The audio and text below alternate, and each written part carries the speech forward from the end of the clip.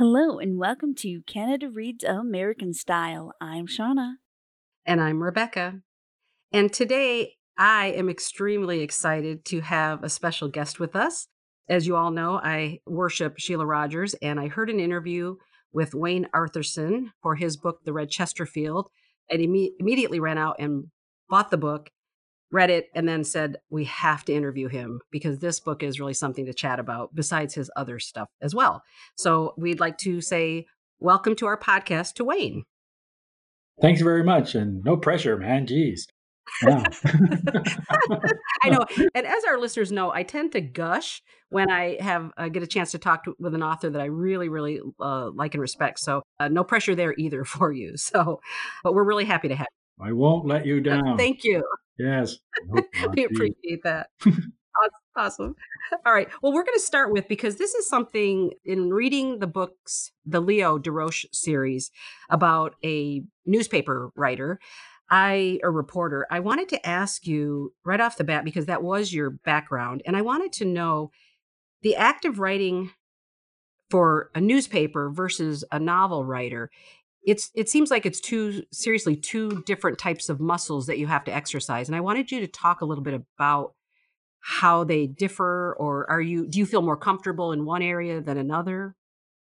There are differences. I think the main difference is when you write a quote in a news story, it has to be real. And when you write a quote in a novel, it doesn't. In many ways, it is similar because you have to get people into the story in the first few lines, and then you have to create a story line by line to get people to read to the end. So, in a way, it is very similar in crafting a news story, a magazine story, and a novel or a short story to get people to read it. There's certain technical things which I'm not really good at explaining. I'm good at writing them that are different. But for me, I like doing both. I like writing nonfiction and fiction. Nonfiction pays more, surprisingly, but it's something enjoyable because it's the act of writing for me, and I love to write. Some things I love better than others, but I'd rather be writing an article about the architecture of a casino than working at a retail store selling pants. Either way, I get that sort of happiness out of my life. So I don't do a lot of nonfiction in the last year. COVID has really hit that hard, but I'm sort of moving away from the short stuff because it becomes a little too hard to pitch and to do the hustle that I used to do when I was young, and I'm much older now. So I'm just more focused on the fiction and any sort of long project someone wants to hire me to do.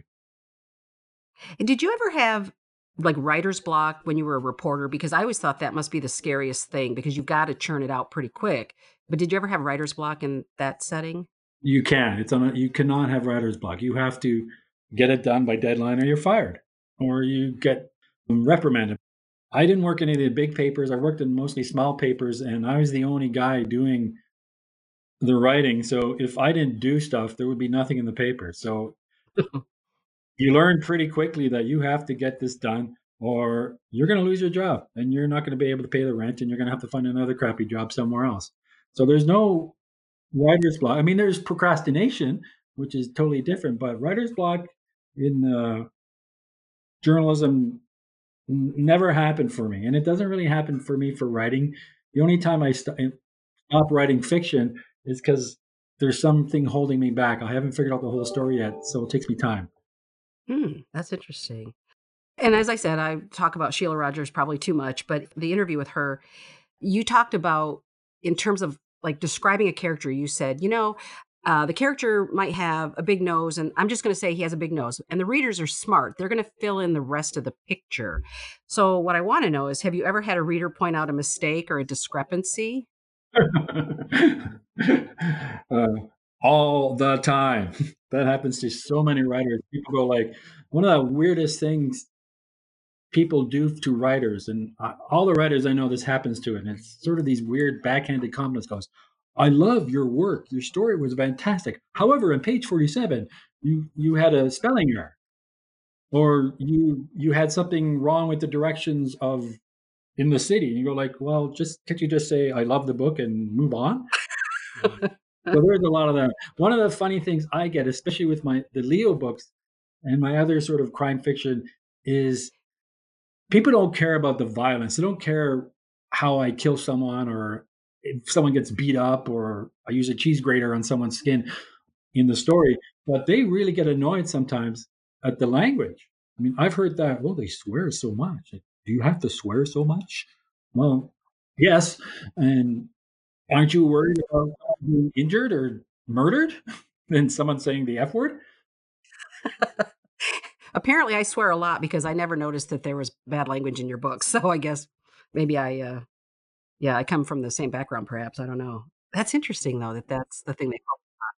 Well, you try to take these sort of things compliment as compliments, and so and people are they're in a sense trying to help you, especially they find there's a mistake on page 47. They're in a sense trying to help you, but maybe just stop at I liked your book and move on.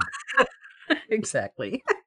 Now, one of the things that, Sean and I read obviously a lot of books, and the characters for me come and go. But when a character really resonates with me and he or she will stay with me, I have to tell you, that's how I feel about Leo, and that is how I feel about M in the Red Chesterfield.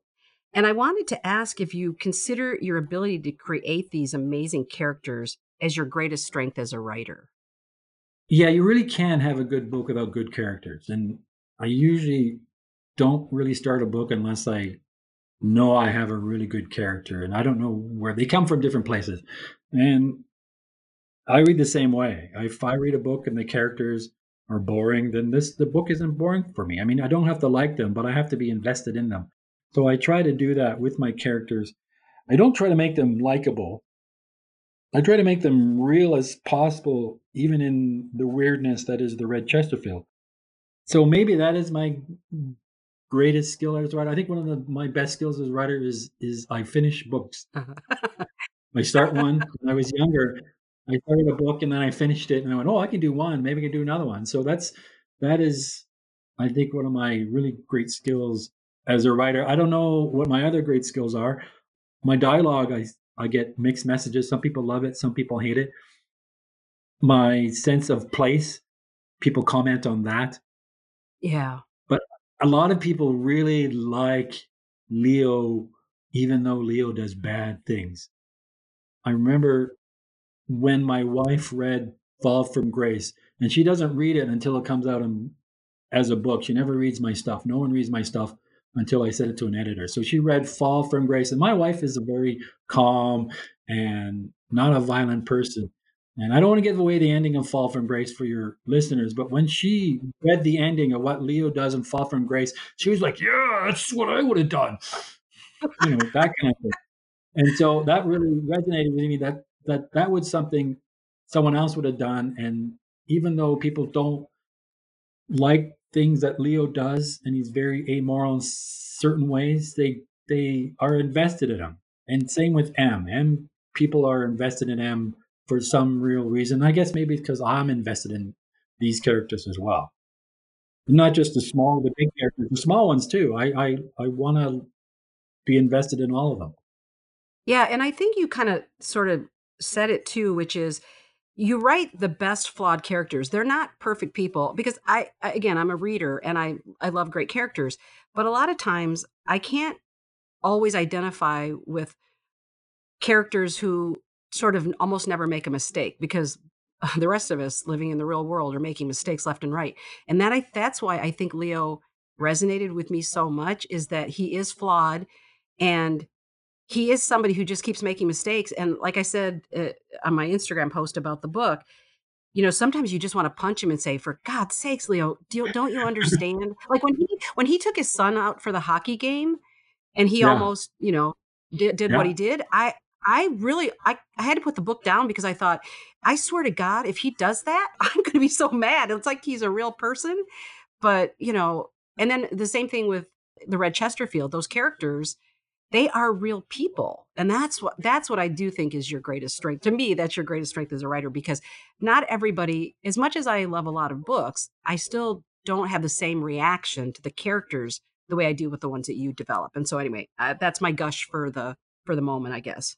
That's fantastic. So thank you very much. And one thing I want to comment is about, especially with Leo, and we all do this, and this is what I want to put in, is even though our lives are chaos and we're having huge emotional issues, we still go to work and do the job we need to do.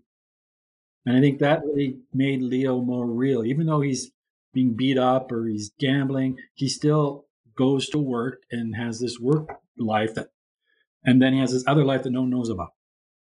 Oh, he's just he's a standout character. I was telling Shauna before, I said, I'll never forget Leo. I'll never forget M. Those are two characters that will be always sort of burned into my mind as a reader. So thank you for creating those two specifically. Thank you very much. That's fantastic to hear. Yeah. So now one of the questions I've always wanted to ask an author is, how do you select your characters' names? Because I've always wondered, like, do you have a list written down somewhere? Do you name them after people? Because in the Red Chesterfield, you have the brothers M, J, and K. And Shauna does want to know where L is, by the way. But how do you create the names? I'm not sure where I got M from. I just started calling M, and then maybe it was because we're spacing, because I was focusing on keeping things short in that book. And then the brothers K and J, and I don't know what about L. J and K seem just interesting. And if you take all those names, M, K, J, they can be stretched out into other names. So people can go that way if they want. It just seemed to be, it fit the book with these characters, especially the related ones, having these short names in these short chapters. Oh. So that's part of why I did that. And I just like the rhythm of M, J, and K. It just had a nice rhythm, or J, K, M. J is the younger one, and K is the older one, and M is in the middle. But the things don't match. Leo is my middle name, one of my middle names, and Rush is my mother's maiden name. I needed to make Leo French Canadian Indigenous, so Leo was that's where that came from, and my mother was quite happy about that. She's quite excited that I used that. But I'll give you a little tip about where sometimes I find random names for smaller characters. I listen to a lot of music, and so sometimes I'm looking for a name of a person. So I look at a band, I'll take the last name of the drummer and the first name of the guitar player, and I'll put them together. I love that. That's awesome. Or I'll just use a name that I heard somewhere, or it's a piece of, it's the name of a company I saw on a thing, and I'll throw someone else's name in front of it. Those are for smaller characters. When I'm going, I don't know what to name this person, because the bigger characters I have names for already. But the small ones are going, what do I call this person? I have no idea. So I just use this sort of rock thing. I love that. Yeah, that's actually really cool. Where it's kind of fun. And some people pick it up. One or two people pick it up. Most people don't get that. Yeah. Yeah, now I'll have to start paying attention. Now they will. I'll pay closer attention to it. And it's weird because I'm an old punk rocker, so I'll get it from punk rock. I'll get it from old ska bands. I'll get it from. It won't be like, someone from AC/DC and someone from Aerosmith. It'll be someone from 10-Foot Pole and someone from some obscure Edmonton band that no one's ever heard of. Okay, that's a challenge for a librarian. You do know we're really into research, so that might be something I'll work on. All right. Well, with regard to the Red Chesterfield, I want to know, have you ever owned a Chesterfield? And what is your fascination with this particular piece of furniture? Well, when I was growing up in the 70s in Canada, that's what we called couches, Chesterfield. We didn't have couches. We all had Chesterfield. It was the Chesterfield. That's very sort of Canadian of the time. It was never a couch. It was a Chesterfield. Couch and sofa came later when we all got American TV and even American movies, but mostly from American TV. When we all got, there was a time in my life, we just had Canadian TV, and then we got cable, which was NBC, ABC, PBS, and CBS, and we got all this American channels with these weird American shows who had couches and sofas. And so that sort of came in. So Chesterfield, we always owned a Chesterfield growing up. Right now we have a red sectional, but it had really no connection to the Red Chesterfield came. I had a vision, an image of a red piece of furniture in a ditch for years. I had no idea how to work it. And then based on where I grew up and how I grew up in Canada at a certain time, it's a Chesterfield. But then I had to sort of explain things because sofa, couch, and that added a really sort of nice rhythm. So if I call it the red couch, it doesn't have the same rhythm too. Red Chesterfield has a nice sort of rhythm to it, which was certainly part of what I was going when I was writing this book. That's why some people said it's prose poetry, which shocked the heck out of me. But I was thinking of rhythm sometimes when I was writing. Yeah, I know I can see that because it is. Yeah, there is a real rhythm to that. There definitely is. And it was funny too because when I first told Shauna about the book, and I said the Red Chesterfield, and I said to her, "Do you know what a Chesterfield is?" And she said no. And I was telling her the story that my grandmother, there's a woman that lived down the street from my grandmother, and I was thinking of it the other day. She had to have been, this would have been like the mid '60s, and she was probably 80 years old at the time. And I remember as a kid going there and sitting on a Chesterfield and thinking that it was the most luxurious thing I had ever seen in my life. And so that's why when I saw the title of the book or I knew immediately what it was because it took me back to my childhood and sitting, and it was like a velvet kind of thing. And I remember my feet didn't touch the ground. And I was just there with my mother, and it was just this kind of experience that I never forgot. It was just this weird thing. So anyway, I love, I love the Red Chesterfield because it is kind of a weird, quirky story that has so many layers to it. And it was named, I have to throw this in there, the best crime novella at the 2020 Arthur Ellis Awards for Excellence in Crime Writing. So was that a surprise to you that that sort of novella that you've written got such an amazing recognition? That was because the Crime Writers of Canada, I don't belong to them. They aren't known historically for, what's the word I'm looking for being open to interesting stories. They're pretty much comfortable with the typical mystery crime things. Here and there, they like maybe one of the best novels will be something different. Maybe one of the Margaret Atwood crime sort of novels, like Alias Grace. But that's as far as they go. So I was quite surprised seeing who I was competing against because they were quite traditional in a sense for my weird book to win the Arthur Ellis Award because they're not known for, especially in the awards, for this kind of openness or flexibility, I guess. Because it is a crime novel, but it's not a very traditional crime novel. And I have talked about how I was subverting crime tropes just for laughs to mess with the crime fiction industry, things like that. So I was surprised that the jurors were open to this and said, we want more of this kind of stuff, which great. Thanks. I'm glad they did this. And I hope it's a new direction for Crime Writers of Canada. They've been stuck in a certain while for a while, and it's good for them to be more open.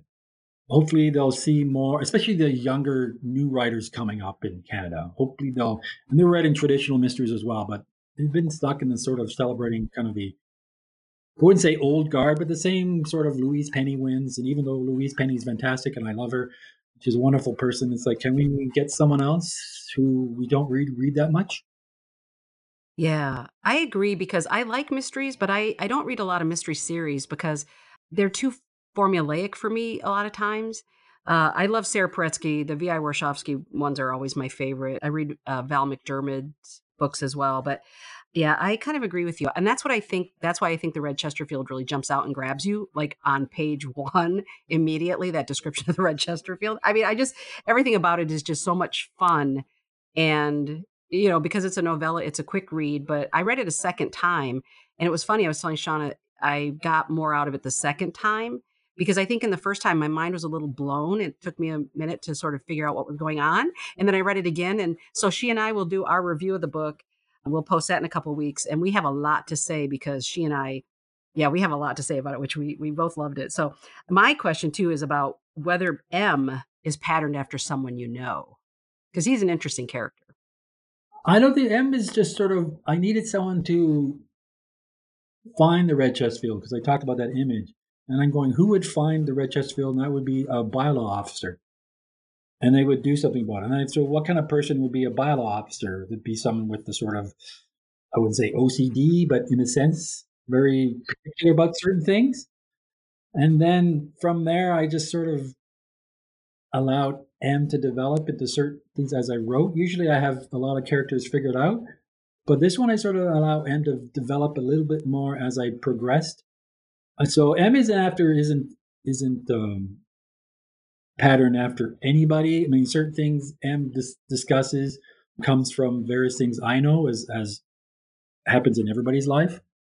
Things I listen to the radio or zones of regulation, things like that. But it's not. There's no person that I go, well, that person is M, and I batter that person on M.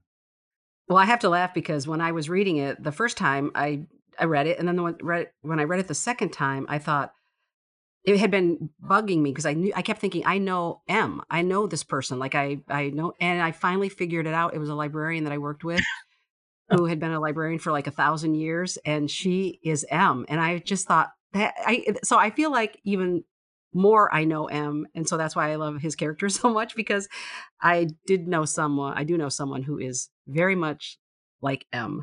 So anyway, I think M would be a good librarian. absolutely. Oh my, 100%. I cannot disagree at all on that. It's bright. I know a lot of librarians. I have a bass player in my band who's a librarian, so Oh. maybe they look and go, "Me, I'm M." It's like, maybe. Well, these are old school librarians too. I think newer librarians, the younger ones aren't quite the way the older ones are. But anyway, so yeah. Oh, that's interesting. You have a lot of librarians in your life. That's cool. As a writer, it's surprisingly the librarians see me because the librarians want to interview you or they invite you for the book club or Yeah. things like that. Or you see them at crime conventions and you go, "Oh, you're a librarian. Cool." Yeah, absolutely. Now, here's the question that's really been because I when I listen to the interviews, et cetera, the whole thing about the red herring. So I want to just say, and I'm not going to give anything away because I want people who haven't read it yet to not be surprised by anything. But I do have a question about. I think the biggest red herring in the book is that on the back of the book it refers to biker gangs. So what do you think your biggest red herring is in the book? I mean, the whole damn book is a red herring, isn't it? Everybody expects certain things to happen and certain things to be, and things aren't resolved the way they are in traditional mysteries. I wanted to sort of do that where, the character go, yeah, okay, I'm not going to do this because I'm just going to move on. And so, yeah, but there's, sometimes I don't know which one is the biggest red herring. Yeah, it could be the pajama guy's a big red herring. Oh yeah. Yuri's a big red herring. Cassandra's a big red herring.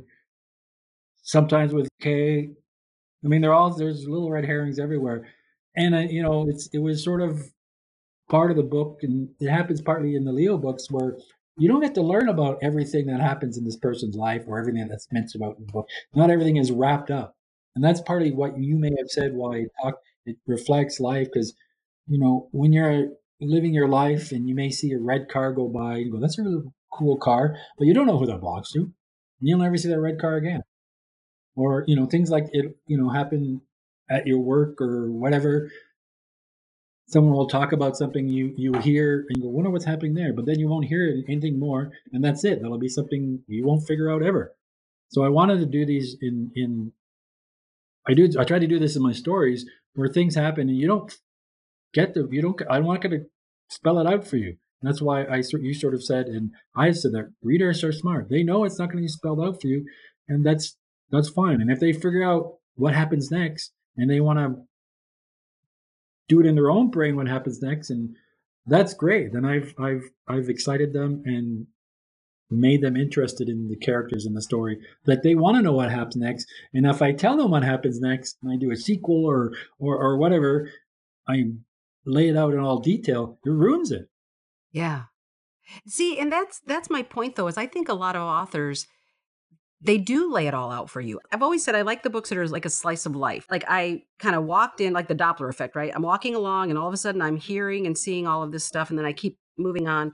But the story is just that slice of life in that moment. And that's what you excel at. And I think a lot of authors do give us a beginning, middle, end, and all the things are neatly tied up. And I'm talking about just any kind of literature. And sometimes I want to fill it in. Those are my favorite books where an ending might be a little off, where you go, I don't know what happened at the end, and then you decide for yourself how it ended. That's what I love about the Leo books and obviously the Red Chesterfield. Yeah. So speaking of Leo, because now I have to talk about Leo.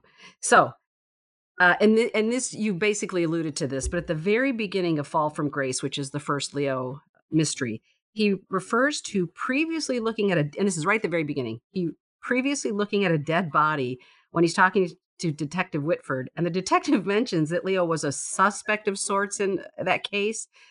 And so my question is, although I kind of know how you'll answer it now, but why was there no backstory? Because never throughout that book, and in the second book, and I'm halfway through the third, is there a mention of what the heck happened that Leo was a suspect of sorts? And, and to be honest, when I read it, I literally stopped and thought, wait, am I reading book two? I thought this was book one. Now, is it book two? So it really threw me off as a reader, but it grabbed me because once I realized I was reading the first book, I loved that piece. And I kind of hoped you wouldn't explain it, and you didn't. So I was going to go back and maybe write something about that, or maybe a prequel. And then it just didn't come up. And then it was kind of nice that I left it there. And I didn't want to explain it further in the book when I was writing it, because that wasn't the mystery of the time. And this sort of little bit, it showed that they've had a background together in something else. And, Leo book minus -2. But we never get to know what happened in Leo book -2 because it wasn't written and it's not going to be written. And it just sort of created that this is maybe one reason why Whitford would do this, because they have some sort of connection and he wants to make up for something that bad happened before. Yeah. Oh, it was brilliant. It was a brilliant move. I loved it. So yeah, now this is my big question, because this is like my $64,000 question, because I have a very strong opinion about it, but I want to see what you think.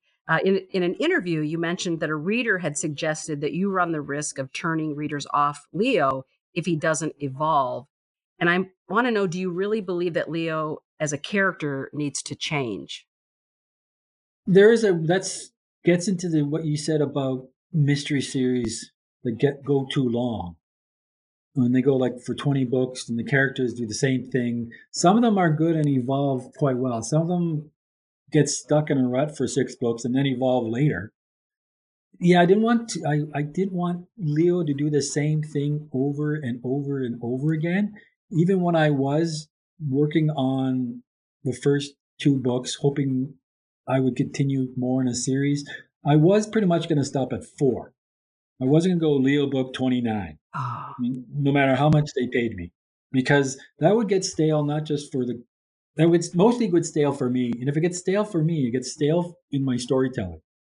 And I didn't want to fall into that trap of Leo 29 till I'm like 80 years old, and this is all I'm done for. And I appreciate the authors that do this, and I appreciate the work some of them do. But as you said before, crime fiction, this is one thing that bothers me, is that this was repeat a lot of the things. And we like certain characters and we like certain things, but can we try something new? And this is one reason, a writer you didn't mention, I love Denise Mina, because she doesn't get stuck in that rut. I mean, she sometimes has a series, but then she moves and does something else. And if she has a series, she really messes it up and changes things.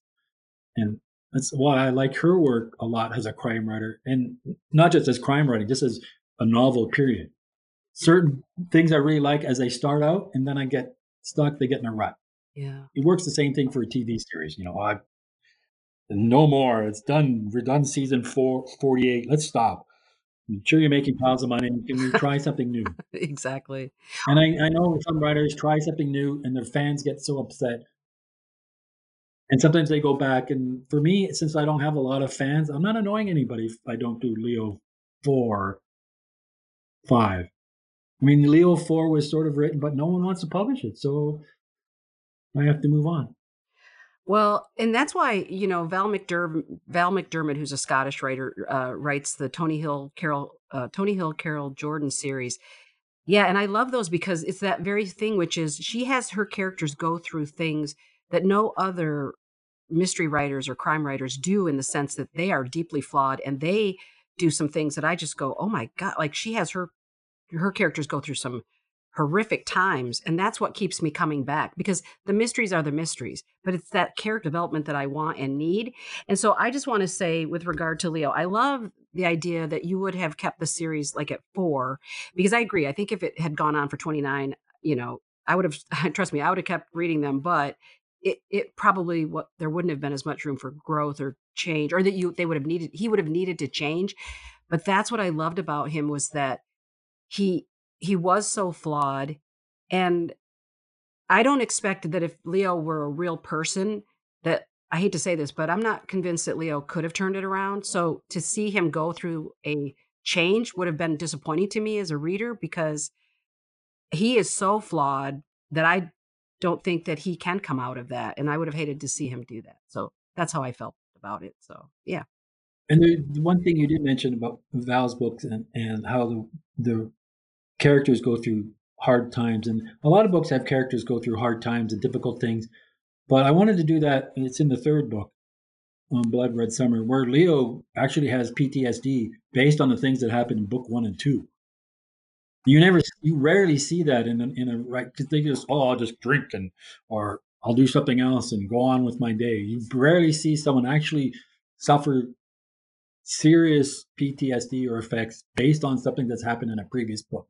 I mean, they've gone in 29 books, and sure, maybe they feel sad, or they've gotten drunk, or they beat someone up for some reason, but you never really see someone suffering like life threatening things where, he's actually considering, it's almost done for me. I'm gonna end it because I can't handle this post traumatic stress.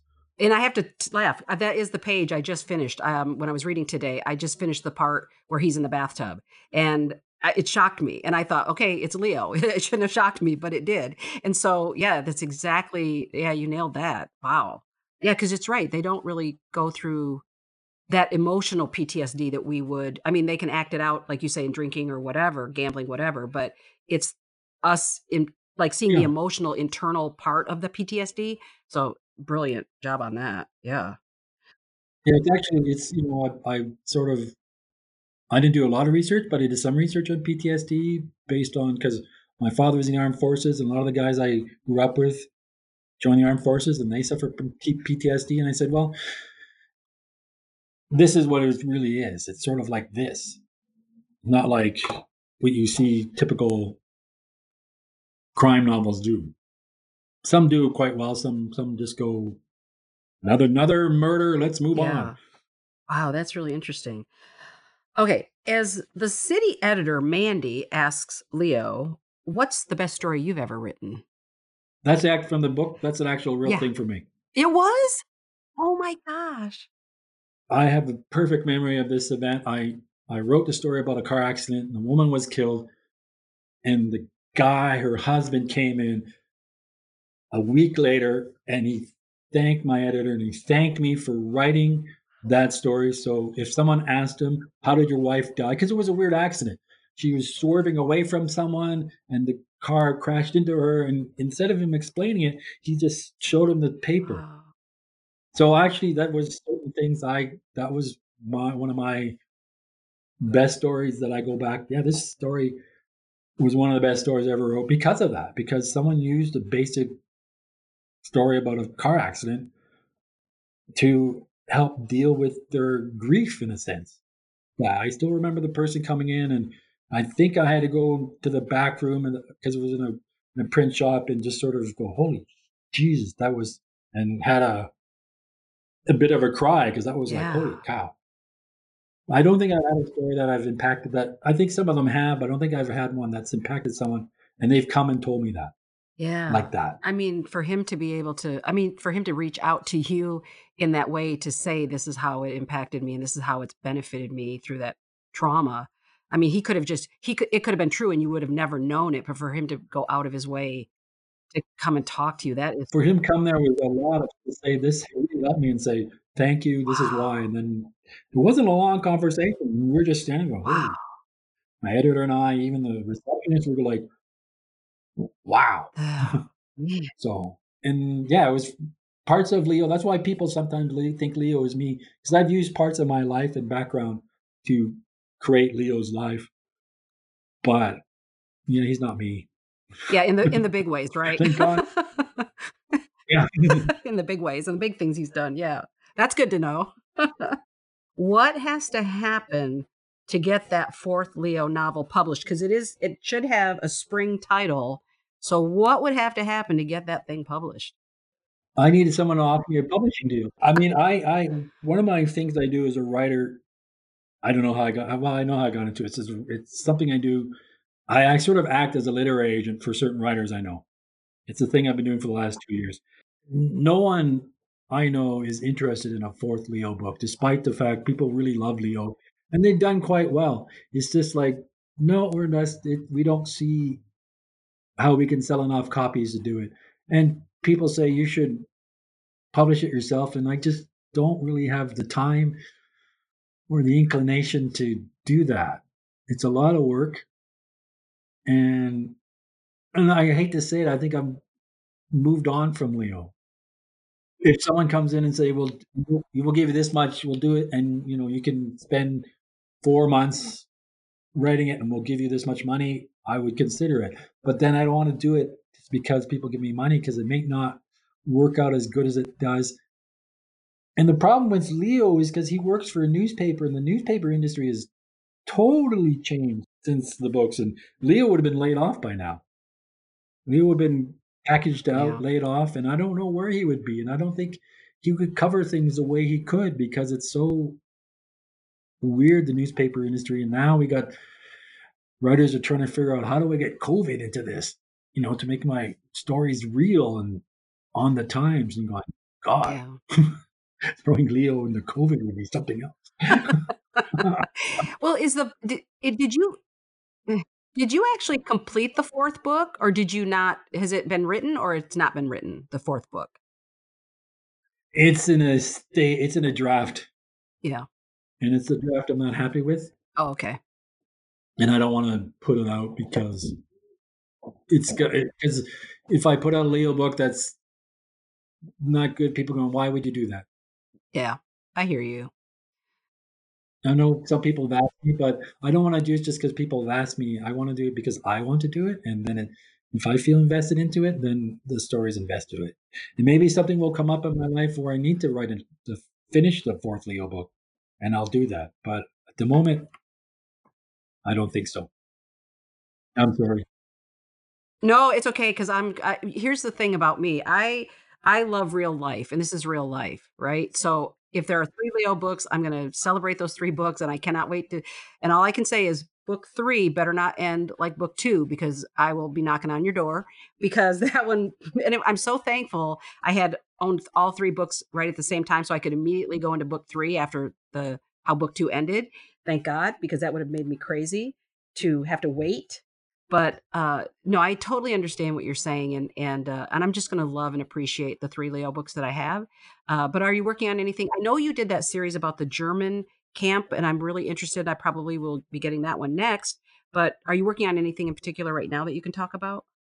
I have one manuscript done, and I'm going to wait a bit before I try selling it to people. It is sort of one of those weird crime ones, but it's different. It's a standalone, I guess you call it. I have a couple ideas percolating in my head about something, and I will see where those go. I mean, I never really know where I'm going until I actually sit down and say, okay, now I have to write this. So, and COVID has really hit me hard. I haven't done a lot of writing because of that. It's been a weird time for me and for a lot of people. So, but I'll get back into it. I think I'll probably get back into doing some writing and seeing where it goes. I have an interesting idea that just popped in my head based on my part-time job, but I'm not going to tell you what that is. Okay. Which might be one of it might be along the same lines of Red Chesterfield, quirky and weird, but not the same sort of style. Well, Yeah, that's where I am. well, Shauna and I really look forward to it because we both loved the Red Chesterfield. We cannot wait to have our discussion about it that we'll post on our podcast in a couple of weeks. So thank you, Wayne, so much for taking all this time and chatting with us. I just, you're one of my favorites. I'm going to be following what you do next. And I will definitely be a big fan and keep promoting your books because I just think you are fabulous. And so there's my end gush for the day. But thank you so much for joining us. Thank you. And that just, that may inspire me to go like, oh, I gotta go impress Rebecca and go write the next book. So that does happen. You get, you're sitting there going like, oh, I can't write, and you bang your head against the wall, and then someone says, oh, I love your characters, they're great, and someone gushes for you like this, and you go like, oh, I better, great. Now I'm inspired. I'm not joking either. That's when you say something like that to a writer, that really helps them go like, I'm doing this for a reason. Wow. Not for the big bucks, but because other people like me. Yeah, absolutely. So, and they want me to read what I'm doing next. So thank you. That will help. I'm not joking. That will help me. Well, thank you so much. Thank you. Thanks for listening. If you'd like us to continue providing great content like this, subscribe and tell all your friends about Canada Reads American Style. Bye.